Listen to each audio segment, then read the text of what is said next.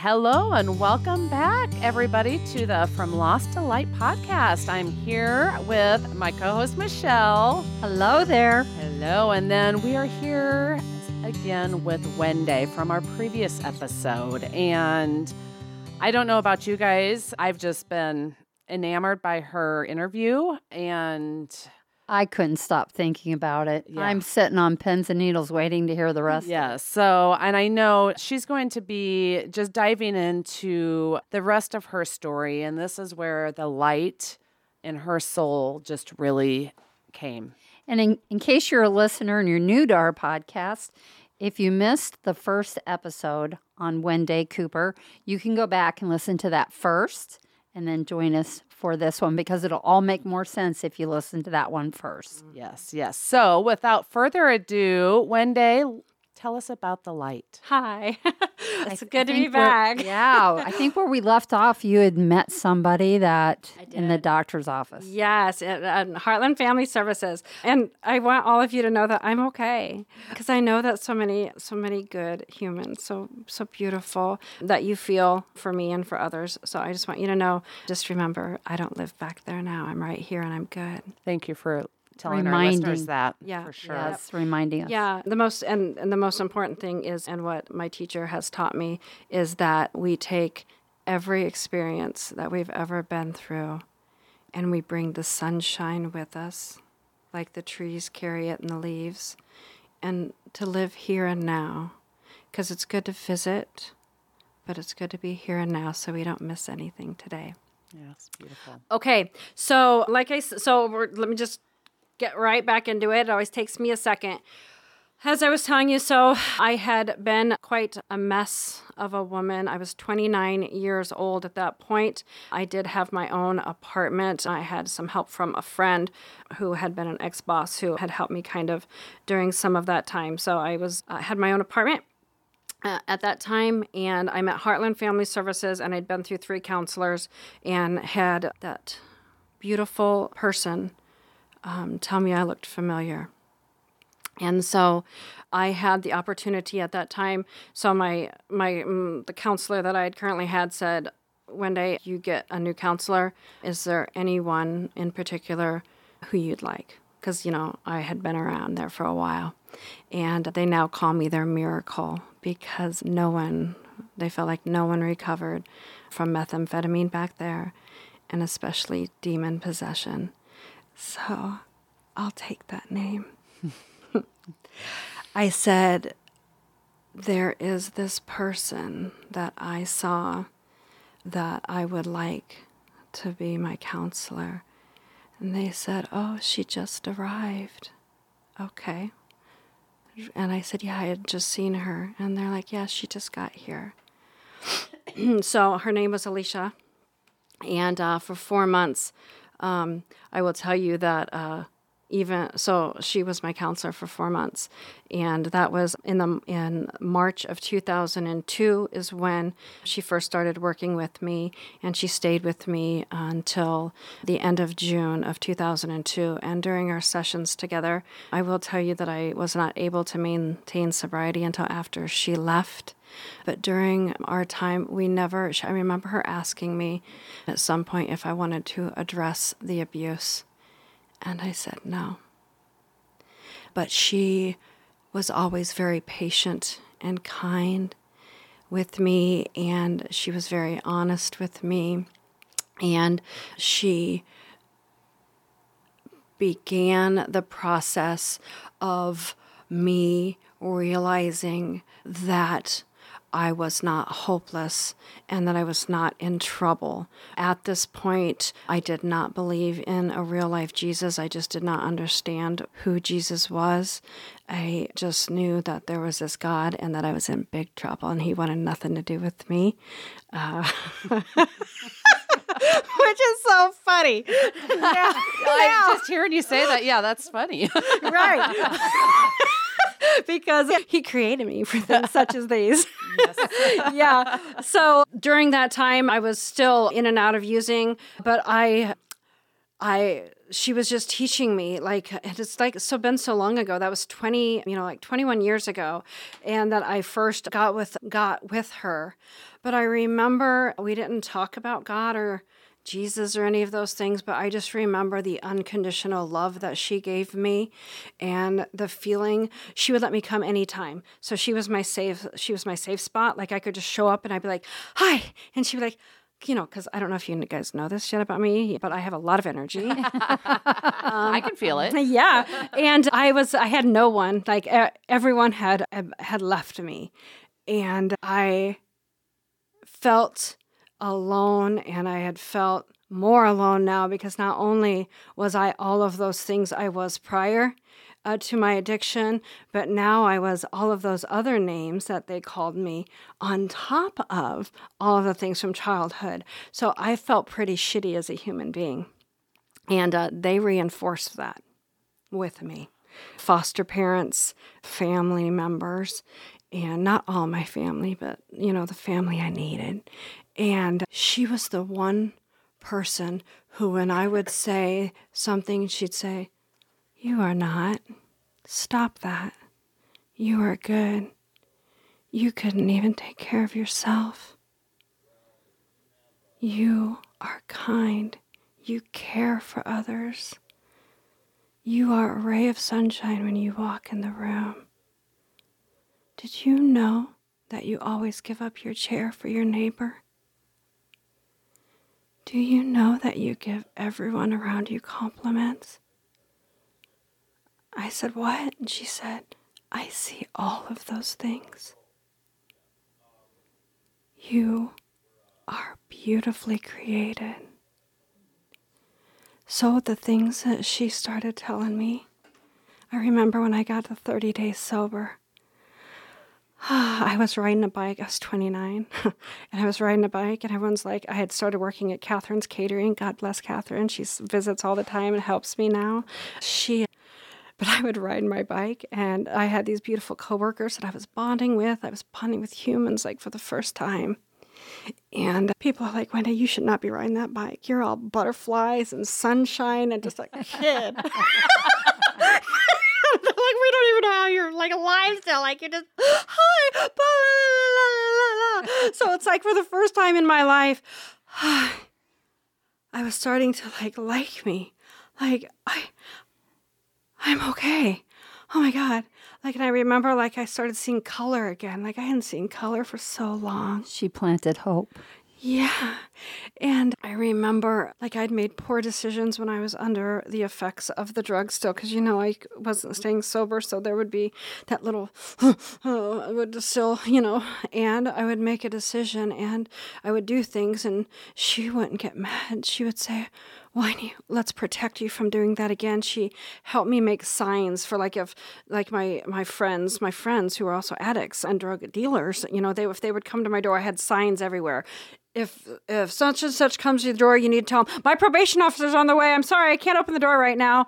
Or, I don't use drugs anymore. I'm getting my children back, because I had forgotten those basic things and how, because those were the only, I had forgotten how to live. So she was teaching me not only that I am beautiful and lovely and that I am good and that I am innocent and that everything that I had done, I did because I was hurting. And if only I could see myself as she saw me, which is a child, I could grow. 4 months, those heavenly blue eyes helping me. And she told me, she said, "It's about time for me to go." And I said, "Oh, I don't want you to go." And she said, "You are doing really well." And I remember the last time I talked to her, I had been sober for 30 days and had gotten pulled over on the way camping.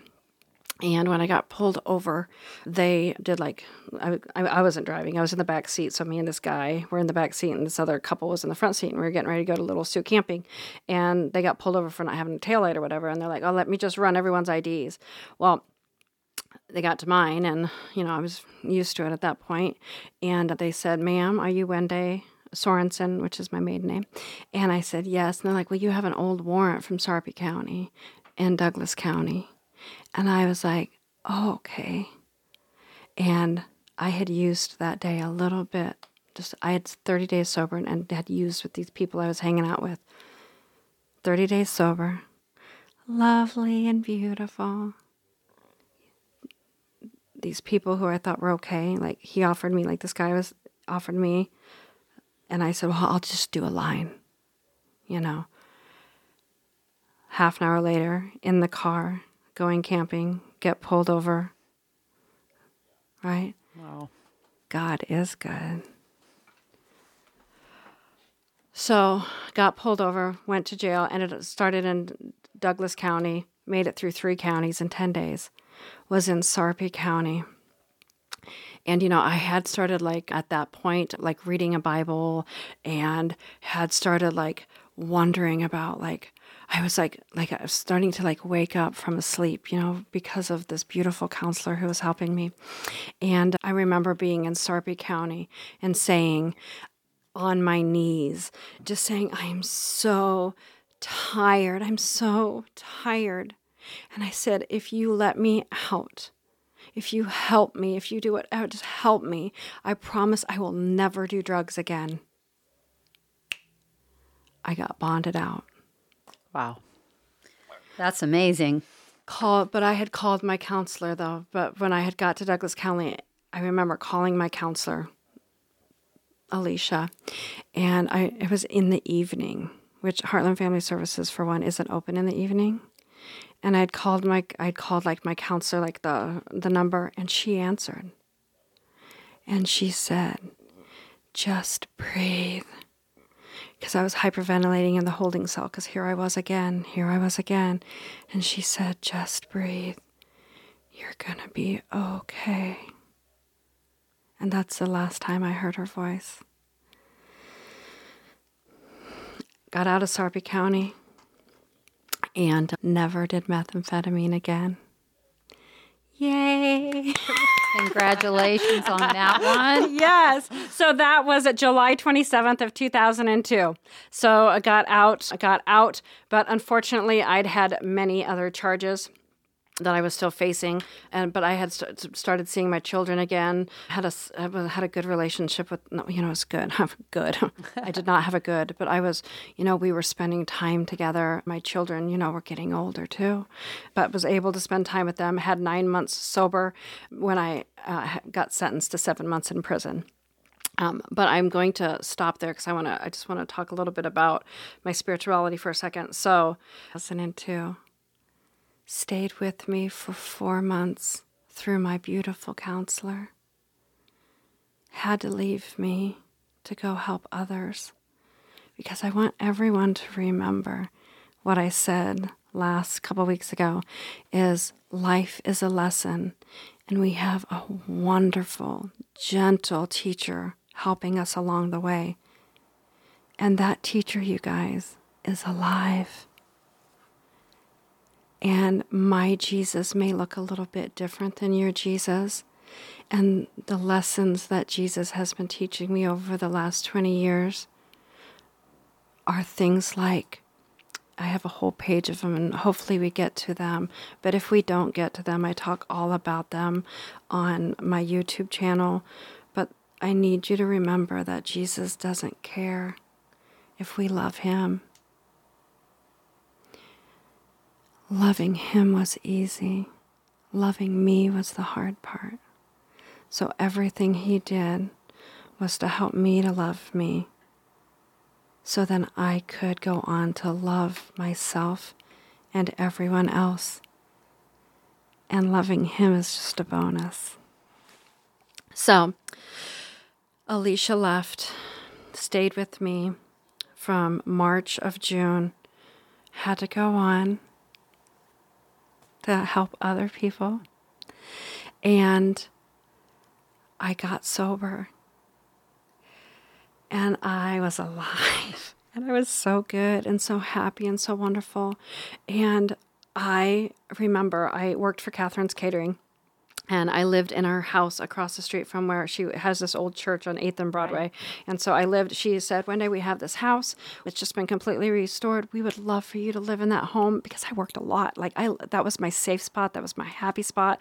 I worked a lot, and I went back and forth because I'd sometimes cook in the morning and then serve in the afternoon and all this stuff. So I had this beautiful little home, and it was I remember, so one night, and it was, I'll tell you the date when I'm done because I think that's pretty important, but I remember one night, it was springtime, and I remember going to bed, and I had this cute little bedroom, and the house was very sunshiny, so I fell asleep, and I remember in my sleep, I would call it a dream, I guess, and I was standing, like all of a sudden, here I am, just standing, and there was this door in front of me, and it's an open door, and there's flames flowing out at me, flowing and flowing and flowing, and I remember thinking, oh my God, it felt so good. It was so good. It was so good. It was so good. And this open door of just flames coming upon me, light. And I remember I woke up in the morning and I heard birds chirping. And I thought, oh my God, I'm not alone. It was March 20th of 2003. I don't know if you are familiar, and I'm not like a big Bible person now. I really, truly feel like spirituality comes from within. But Revelation 3:20 says, "Behold, I stand at the door and knock. If you open, I will forever live with you and you with me." That was the date. Wow. I have goosebumps. Me too. Wow. I'm just sitting here just absorbing all this. I can't hardly. I know. Me either. I'm just like, okay, what's next? So Jesus left to go help others in June of 2002. I was blooming and growing and happy. And March 20th of 2003, I was baptized with the Holy Spirit as I slept. On the first day of spring, 3/20. I was sentenced to prison a month later for 7 months. And 9 months sober under my belt. And they're like, who is this little girl here in prison? She wakes up with her Bible. She goes to bed with her Bible. She's Jesus. She just loves Jesus, right? Because I was like, I knew, like, oh my God, like, and I was still grieving, like, the loss of Alicia, because she meant so much. But, I had to let her go so my forever counselor, the Holy Spirit, could come, right? Does that make sense, you guys? Oh, 100%, yeah.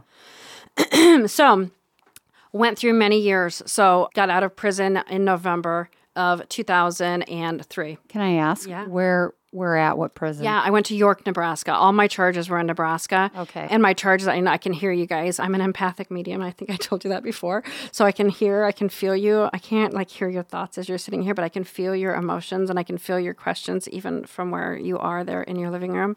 Is what did I go to prison for? I went to prison for 3 counts of felony forgery. I wrote bad checks for my drug dealer.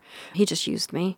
So, yeah. So I would get that seems minor. I would just get sicker. To me, that just seems minor compared to what some people do. Yeah. Well, and the story, your whole story.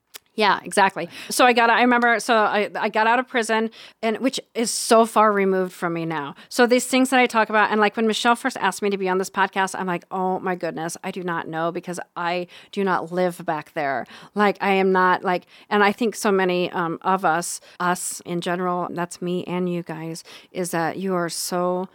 Someone is keeping you hostage in the past, or you're keeping yourself hostage in the past, and you have not forgiven yourself, because that's another thing. I want you guys to know this. God is not holding you accountable. Jesus is not holding you accountable. They are not up there judging you. They are not harsh rules. They are not strict. These rules and these things that we have on this earth of gay is bad. If you don't make a lot of money, you're not good. these weird political things. You guys, that is all man-made. Adam and Eve, let's talk about Adam and Eve for a second. So from way back in the day, man has twisted the truth to control other human beings, to repress and to gain control. And that is not God, and that is not Jesus. And that is why I'm here, is to remind each and every one of you that God, when you came into this world, you're at one with God. You are not separated. You're not a sinner. God did not create sin. Jesus did not create sin. Humans did. Okay? So, Adam and Eve, I want you to know that God became man as Adam. And as he stood there on his beautiful earth as a man, he said, it's time to create life. I'm about to create my wife. And as he took energy from himself and formed this beautiful little thing, as she came to be, she looked up to he. And she's like, hi. And he looks at her with all the love in the world. And he said, oh my, this is life. My beautiful little wife, who he knew more than she knew herself. And when she looked upon him, she wasn't quite sure. She came to be as an adult, not a baby or a child. He came to be as an adult. All of a sudden, here they are. And she had lots of questions. And she looked to him for the answers. And he knew his wife. So the story, the truth, be told, they were not in trouble. He was God. Does that make sense? From the beginning. Wow. Deep breaths. Always remember that you have been given your own head and your own heart. God is in you. God is in you. He's not out there. He's not in a building. He's not in some written law. He's not in repression and rules. He's within you. And everything that my teacher, I call him the Lord, I've known him as many names. Alicia, Jesus, Adam, Franklin, my last counselor. The name changes, but God remains the same. The only lesson of this life, you guys, is if you can learn to love and embrace yourself, like I said at the beginning of this all, you will never have the need to make fun of, judge, laugh at, mock, ridicule another human being, because you know when you do that, there's something inside of you that's wrong.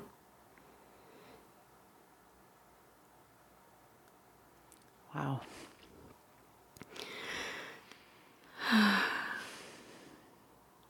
Jesus knows no religion. God is not angry. God is good, and so are we. We are not separated. We are at one. Even the people, and I'm going to talk a little bit about that, because even with my own life, let's think about my life now that you've heard. Put your arms out as far as you can. And on one side is light, the brightest light you've ever known. And then on the other side of your arm is the darkest night ever. And throughout this life, move your hand back and forth on the spectrum based on your experiences, your struggles, the goods, the bads, and the uglies. You go on various points of the spectrums, right? Sometimes you're good. Sometimes it's bad. Sometimes it hurts. And sometimes you're mad. Our God and our living, amazing, relevant, how Jesus looks to me may be different. I don't want to share my Jesus with you. I like my own relationship with him. You can have your own. But their only job is to get us back to the light. And don't worry about anyone else's spectrum, you guys. What are you doing? What about you? Your only job, your only assignment is to fall in love with you today. Do you understand? Mm-hmm. Yes. Okay. You're speaking to me. Okay.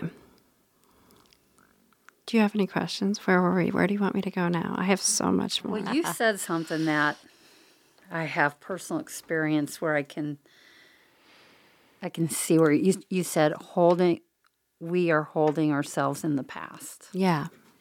And as you said that, and most of our listeners probably know my story by now. You know, my husband Joe was killed by a drunk driver, and I wrote this book, Better Not Bitter. Yeah, I love it. Read it one night, Michelle. Yeah, A Journey from Heartache to Healing. And in the book, I write about that I thought I had given forgiveness. I thought I had through those years. And it wasn't until I met this wonderful lady, Carrie, who was on our or a couple weeks ago on the podcast, until I met her that I really realized that I hadn't actually gotten to that point of forgiveness. Right. But through the course of writing my book and meeting her, I found my way to forgiveness. Right. And it was as if I'd always could picture myself with one foot in Joe's grave and one foot trying to struggle to go forward in life. But it was at that moment that I gave myself the gift of forgiveness, because forgiving others is really our gift to ourselves, that I pulled that foot out of the grave, out of Joe's grave, and I was able to finally go forward. It's exactly what you were just saying. Yeah, it's true. Been there, done that. Right. And you know, the drunk driver is a human too. As you were telling your story about the person inside you at the last podcast, person inside you, and I think I brought up, you know, it's as if that person that's the addict was holding that injured little girl down. Yeah. That's when I finally was able to find my way to forgiveness. Yeah. I had to find the grace inside me to see that the drunk driver that killed Joe was really a very sick individual. Right. True. And she didn't wake up that day and say, "Oh, I think I'll go kill somebody today." Right. And her own trauma and her own things that she has to deal with. And I would even hope that she would hear, like, I just want everyone to hear, and that's my only thing is I never want to be in vain. I want as many people to hear and to heal. So, so that's just a help. And so that's so true. And it shows all over you. Forgiveness does. Well, I think about there's people that probably lose their spouse in situations like that and they don't find their way and then they become ill. Right. It's true. It's true. And that's why finding the center of ourselves to find forgiveness. Because I probably was still ill with my foot in the grave. I know I was. I wasn't living my best life. Right. And now I'm more free. Right. I'm free. Right. I have a list here, all of the teachings here in front of me. Angie, did you have something you wanted to say to me first? No. Okay.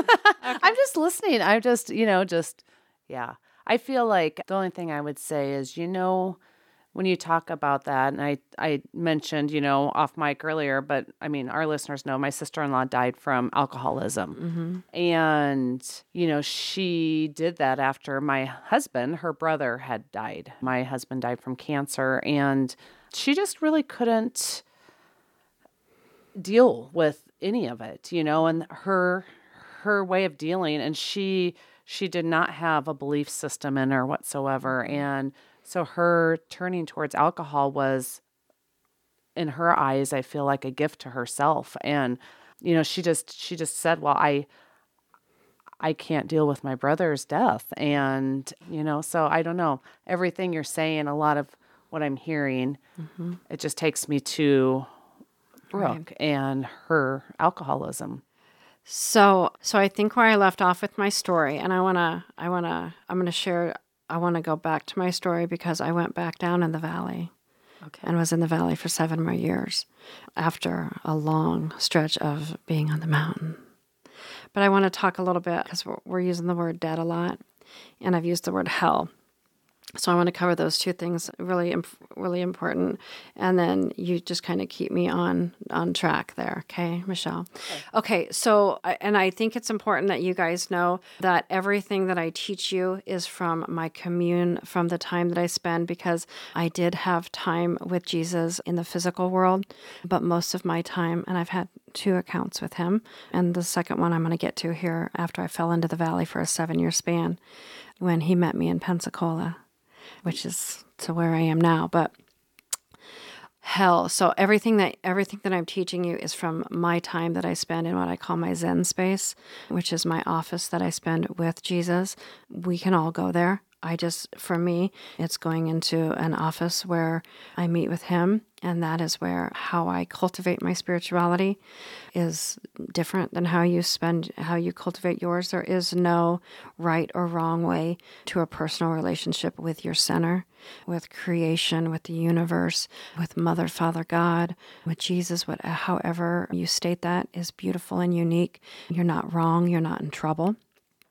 Remember, the only law of life is if I'm not hurting me and I'm not hurting you or any living creature, it's not wrong. So who we lie in our bed with is not wrong. How much money I make is not wrong. What's wrong is if I hurt a child for my own selfish gain, or an animal, or another human, or if I'm so busy snicker-snattering about you or you or you. That means that you've got work to do, and that means you're on his list of self-love. But I have talked about hell, and I want you to know that hell, and there's a really good book that you could read called The Magdalene Diaries. Read it. Yeah, they did a pretty good job. That will really help you to get to know Jesus. Mary Magdalene is alive and well and loves him with all of her heart. And the goal is always to let you get to know who he really is. Okay, so that the Magdalene Diaries. Michelle, maybe you can put a link or something. Yeah, Angie will. Or Angie will. So hell is not okay. So we, once again, let's go back to all of those years ago when Adam and Eve, the story got twisted, and all of a sudden, Eve is this horrible person that just suckered her husband into eating this apple, and all hell broke loose. It's a bunch of bull crap. They wrote that and they taught that to control us. It is not true. Same with all of these early teachings that they filled. The Bible was changed. It was altered. If there is anything in a written word about hate, about segregation, that is not God. Okay? That is not Jesus. That is none of it. So those things have been changed from the get-go. But oftentimes they did it as a form of fear. If we get them to fear, they will comply. And they will go by our set of rules, right? Fish swimming down the river, right? No commotion, just go where you're going. That way we're easily controllable. Okay? So they scared us. scared the heck out of us, didn't they, by telling us that there is this God, and this God is going to put us in hell unless we find Jesus, unless we follow all of these rules and we don't swear. I don't know about you, but sometimes it just feels good to say it, to say the S word. Yeah. You know what I mean? And it's already in your head anyway. It's okay. You know what? Because I told Jesus one time, I'm like, sometimes I swear. And he, you know what he said to me?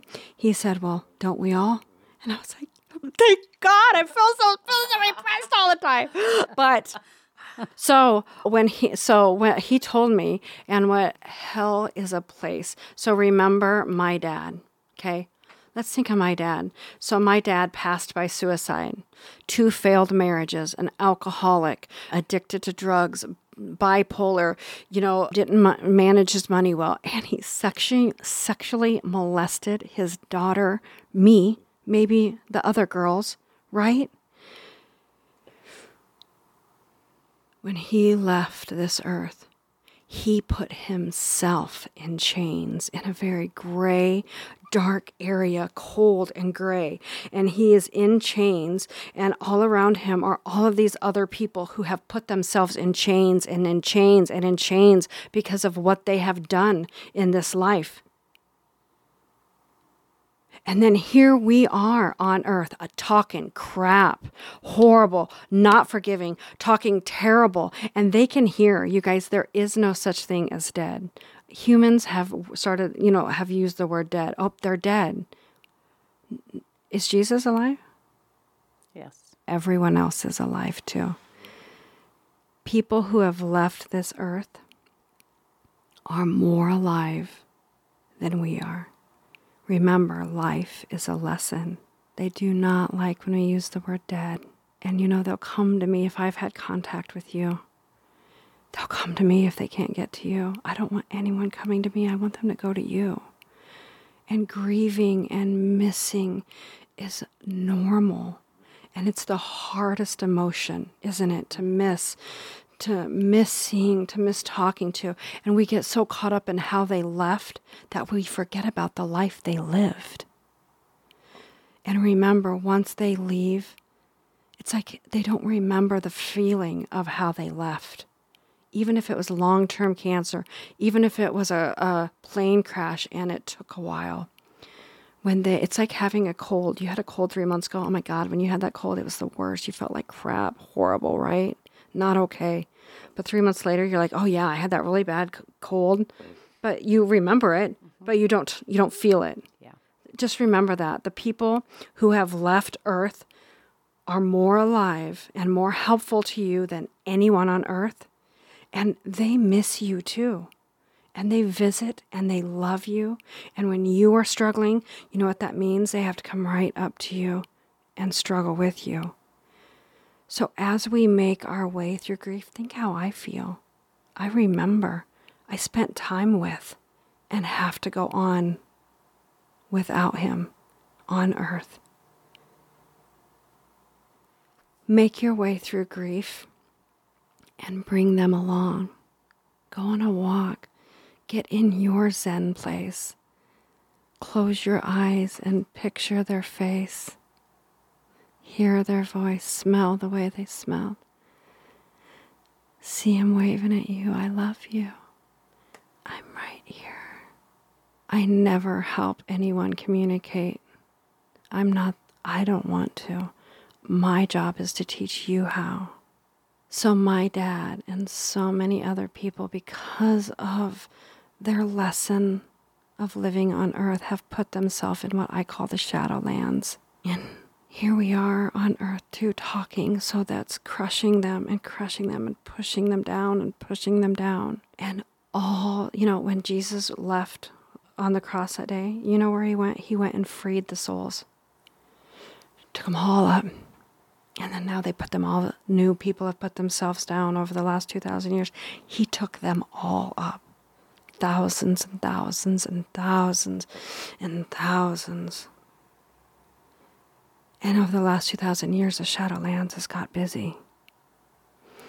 So what I did is when I finally realized,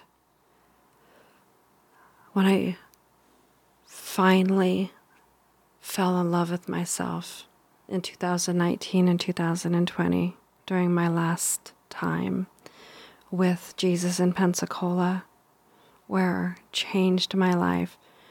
I forgave my dad, and I saw him as a child. I see all of us now as children. When I take like group pictures, like for my cooking classes and things, all I see is kindergarten classes. We're all kids. We're all that, and you know what? That makes forgiveness easy. Mm-hmm. I saw my dad as a child, and I went down to the Shadowlands, and I said, I forgive you. I love you. You're okay. And I said, you can go. Go, Dad. And he looked up and he went. He was there for 20-some years. Forgiveness is important. Wow. It's huge. Hell on earth, we put ourselves there. Hell after leaving earth, we put ourselves there. And I can hear you asking me, what about the bad people? What about Hitler? What about the darkness? What about that darkness one day that came to get you? That was very real. That he was very real. Number one is remember what's your job. Do you remember your job, your only job? Love ourselves. Stay on your spectrum. You don't want to be God. But God will take and He will help every soul remember that light side of the spectrum. Because from where we all came, we all shall return. And your job is not to decipher that. Of course, you can protect your children and yourself from harm. I have a wonderful YouTube video called Boundaries Are Beautiful. I forgive, but I set boundaries because, Jesus is logical too. He may have a heart of gold. He may have the most beautiful blue eyes, dark hair, strong hands, kind heart, but he's also the most logical. Can you imagine running this place? Just think how him and God feel on the daily. Mercy. So, hell is not a place our God puts us. It's Jesus' job to get us out here on earth and there.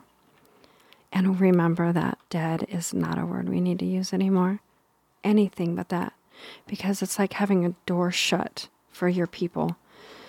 Dead is trash can. Dead is something we throw away, right? Dead is something, a flower petal that we put in, sway in the wind. Energy, life energy goes on and on and on. I don't know how we're doing. How are we doing? We're doing great.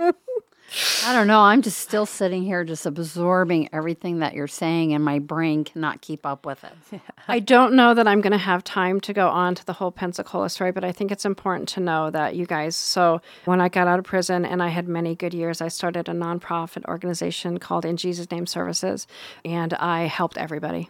And I actually worked with people who, people who suffered from pedophilia. I worked with addicts and alcoholics. I worked with people coming out of prisons. I worked with the homeless. I worked with everyone. And you know why I did? And I didn't charge any money. And I ran that nonprofit from 2004 to 2010. And I just wanted everyone to feel loved. I wanted everyone to know that you are good enough. You are wonderful. I always tell everyone, please do not ever compare yourself to me. And now for all of the people who are like, man, Wenday, now you know the rest of the story. That's all I want. So I ran that nonprofit for many years, went to college, started Iowa Western in 2006, and then just went to college from 2006 until 2015 and earned double degrees the whole way. Earned my master's degree in human services with minors in psychology and marketing.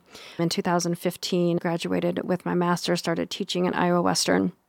4 days later, Bill Ricketts is the department chair for Iowa Western, and when I was in college there, I was his only intern he's ever had in the history of ever. And I was co-teaching with him college classes as an undergrad, and I said, the best education I ever got was from Iowa Western Community College, and I said, I'm going to teach here one day. And so they had my position ready, and I've been teaching there ever since. And obviously, I'm not your normal teacher. I teach people how to be human, good humans. Met my husband in 2009, many wonderful years of love and of light and of growing. But I'm going to tell you, I still did struggle with self-esteem at that point, because remember, Jesus didn't just come and heal me in those 4 months. That was just the beginning. Because remember, what did I not talk about in counseling? I didn't talk about the abuse. Mm-hmm. So I was still there. So I met my husband in 2009. Still my husband. Long story, but started drinking just occasionally and not much at all. It wasn't a problem, like much, just a little bit. That little guy, he was just like a little stretch, right? So 2009, maybe started drinking a little bit in 2010, but just like that social drinking kind of thing. And in 2012 was quite the year for me. In 2012, October 6th, I got married to my husband. But my husband traveled. My husband and son, Bryant, was living with us at the time. They traveled out of town. So I got married. My husband and son, which were my best friends, were gone 9 months out of the year. We'd moved from Council Bluffs to Omaha, and I was very active in the human services arena. And like after work, I would, volunteer my time, but had moved to Northwest Omaha. And I had to take care of our dog because my husband was out of town. So by the time I got home, I didn't feel like going back. And I remember I was lonely.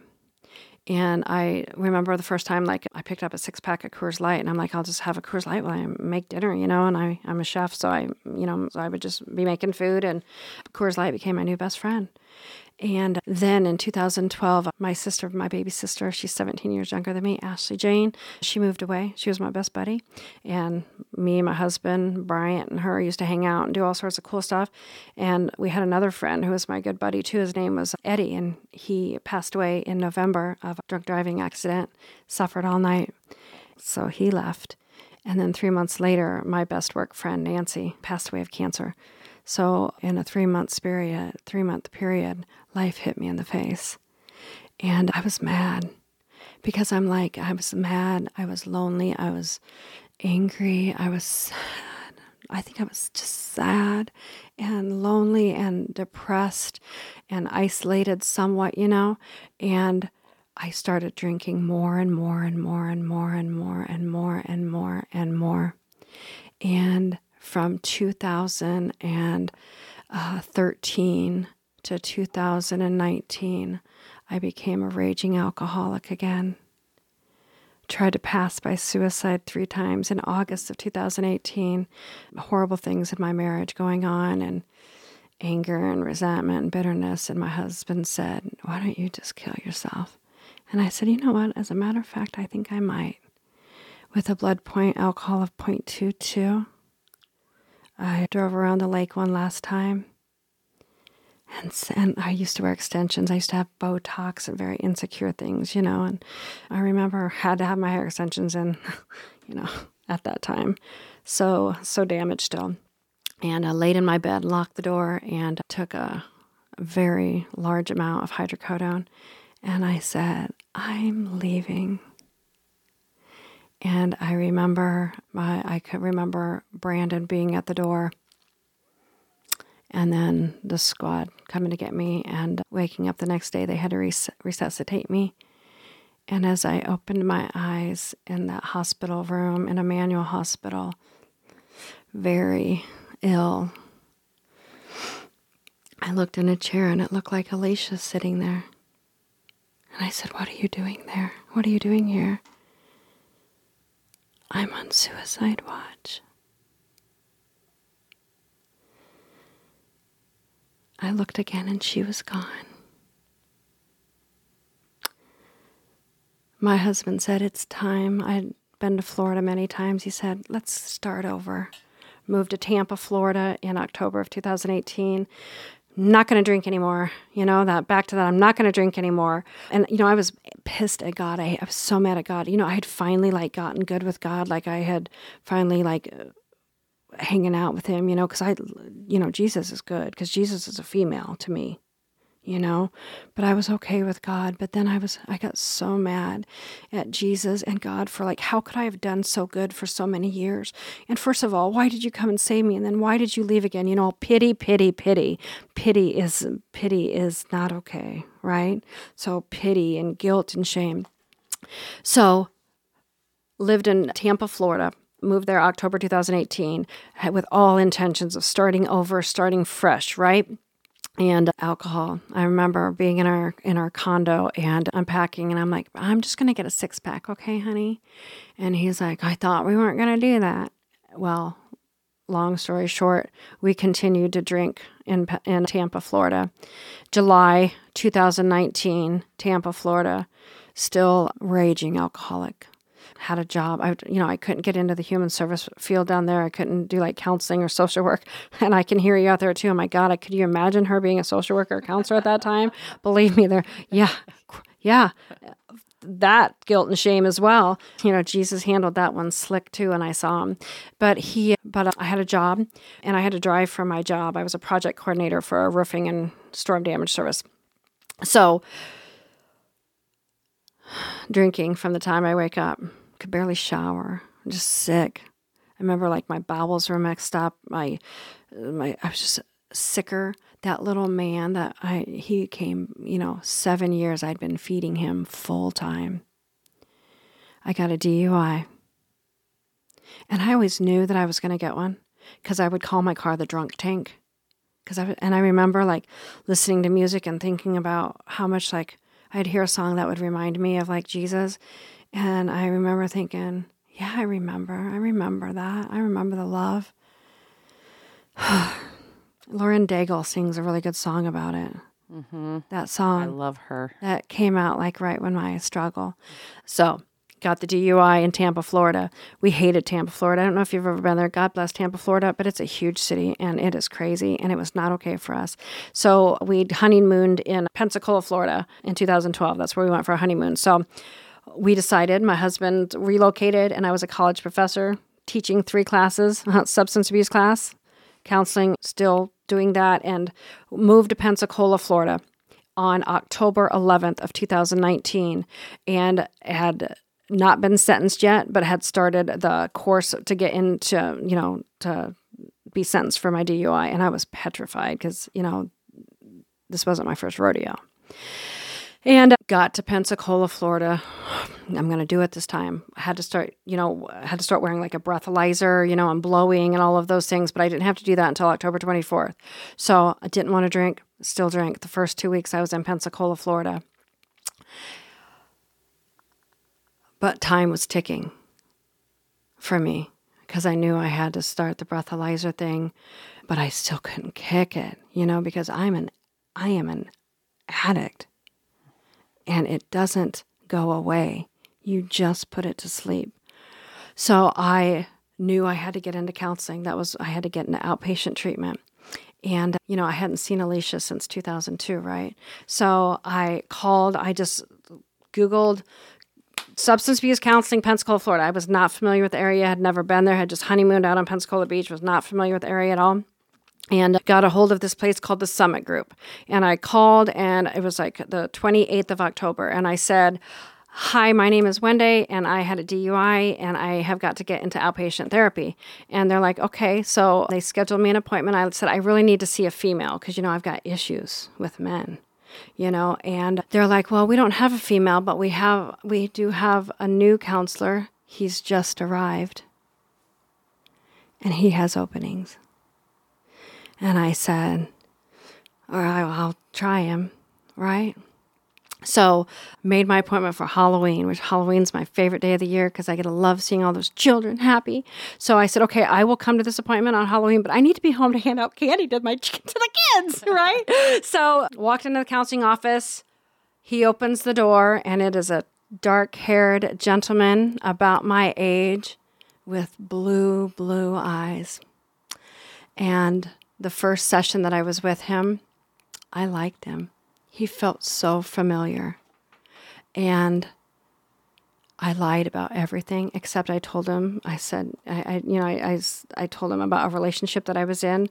But at previous anyway, but I could not tell him the truth. Like I could not tell him. And so, but I had been, like I was sober for a week when I went in there. So left and thought, I really want to come back here. You know, I really had a good time with him. He seemed so familiar, like I recognized him. And went back. So during that week's time, I used, the last time I ever used alcohol, I had the worst ever, had to come to Jesus, walked back into my counseling office, and he said, "How are you?" And I said, "I'm good." And that day, he looked at me, and I told him everything. And I had 7 sessions, and during that session, he said, "It's so good to see you again."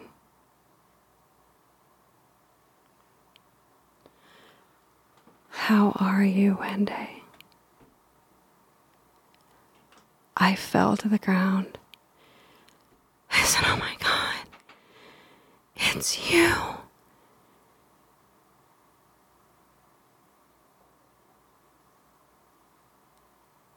I think Creed has a song, "Hello, my friend. It's nice to see you again." And for 7 sessions, he helped me to forgive myself, to forgive my husband, to forgive him. And all the teachings. So here I am. I am alive and well. And I want you to know that Jesus, relevant, alive, and well, if he so chose to help me, he wants to help everybody. And remember, if you fall back to the rules and the harshness, you come and see me so I can remind you that you are good, that he is good, and that your neighbor is also good. Wow. Wenday, so thankful that you came to visit with Angie and I. And I'm sorry to say we're running out of time here. Well, we can always have a 3P, sometime. Yeah, we might have you come back. I'm sure we probably got more things to talk about. Oh, for sure. The story is complete. The teachings go on and on and on. Yes, that's very true. Before we wrap this up, 2 things. Yeah. One thing, we like to end with like a quote or a book Yeah. or saying. Do you have anything you'd like to share with our audience? Yeah, so I saw on the email that Angie had sent me that about songs, and I have a whole playlist, and my playlist is available on my YouTube channel, Wildflowers and Honey. I think you can access it there. But over the course of time, Jesus, I hear him sing to me in all the songs. I really only hear his voice now. But there's a song called Hands to Heaven. And that song was my time that I was away from him. And how much that I felt that I missed him, he missed me even more. So that song is all about reunification within myself and within him. Wow. And then the second song is Truly, Madly, Deeply by Savage Garden. Yeah. Because that is our future. Wow. And before we close, we'd like to take an opportunity for you to share just briefly about your business, your classes. Yeah. Okay, so for those of you who have not been, so I own Deja Vu Bakery and Boutique that is located here in Council Bluffs. And what that is, I used to own Wenday's Kitchen Boutique, but I sold the restaurant part of what I did because I hate being in the kitchen all day. So right here in historic Council Bluffs at 136 South Main, right across the street from the Council Bluffs Library, is my beautiful French-inspired bakery and boutique. So it's all my pretty bakery things. It's shopping. It's all very Halloween-y and autumn-y right now. And then I also do cooking classes, charcuterie, and a wide variety of things. So, and you can find out about all of that, and you can access my YouTube channel directly from Wenday's Kitchen boutique.com. Make sure you get that A in my name or you'll never find me. So that's what I'm up to. And I just love seeing all of my people, all of the wonderful people who come and see me every day. And I'm just so grateful to do beautiful things for all you guys. So thanks for being a part of my life. I'll link everything so that way people have the correct spellings and everything. I'll link that in the about page of the episodes. So we will have that all available for you guys. But before we wrap up, I just wanted to give a little teaser out for our next guest that we're having. She happens to be from Shelby County, Harlan, too. Her name is Bets Bloom Jones. Very, very sweet lady. She has quite a story. The community up around Harlan really wrapped their arms around her. Her husband and her were they owned a monument business, and they were putting a monument up. Oh, yes. And it started to tip, and she tried to stop it, and she actually crushed her legs. And she basically had to learn to walk again.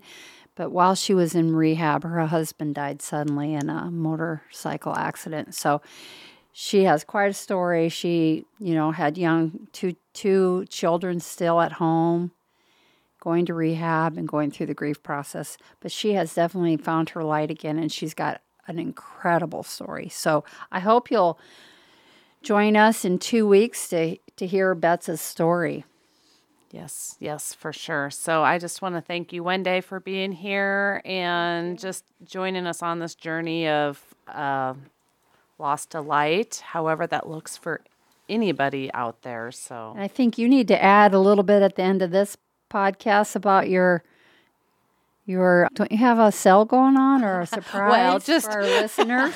Not a sale, but anybody that listens to our podcast can get 15% off on my website, and you go to www.butterfliesandhalos.com or my Etsy store, and you just search Butterflies and Halos and type in podcast 15 at checkout, and you get a discount for listening. So I appreciate each and every one of you. Well, that's great. And I'm just going to add a little blurb in here. I talked briefly today about my journey to find forgiveness to the drunk driver who took Joe's life. And my book can be found on Amazon, Better Not Bitter, A Journey from Heartache to Healing. But also, Wenday carries my book in her shop at Deja Vu in Council Bluffs, so you can go in there directly and buy a book. Perfect. Thank you so much. Thank you. Thanks, everybody. Take care. Bye.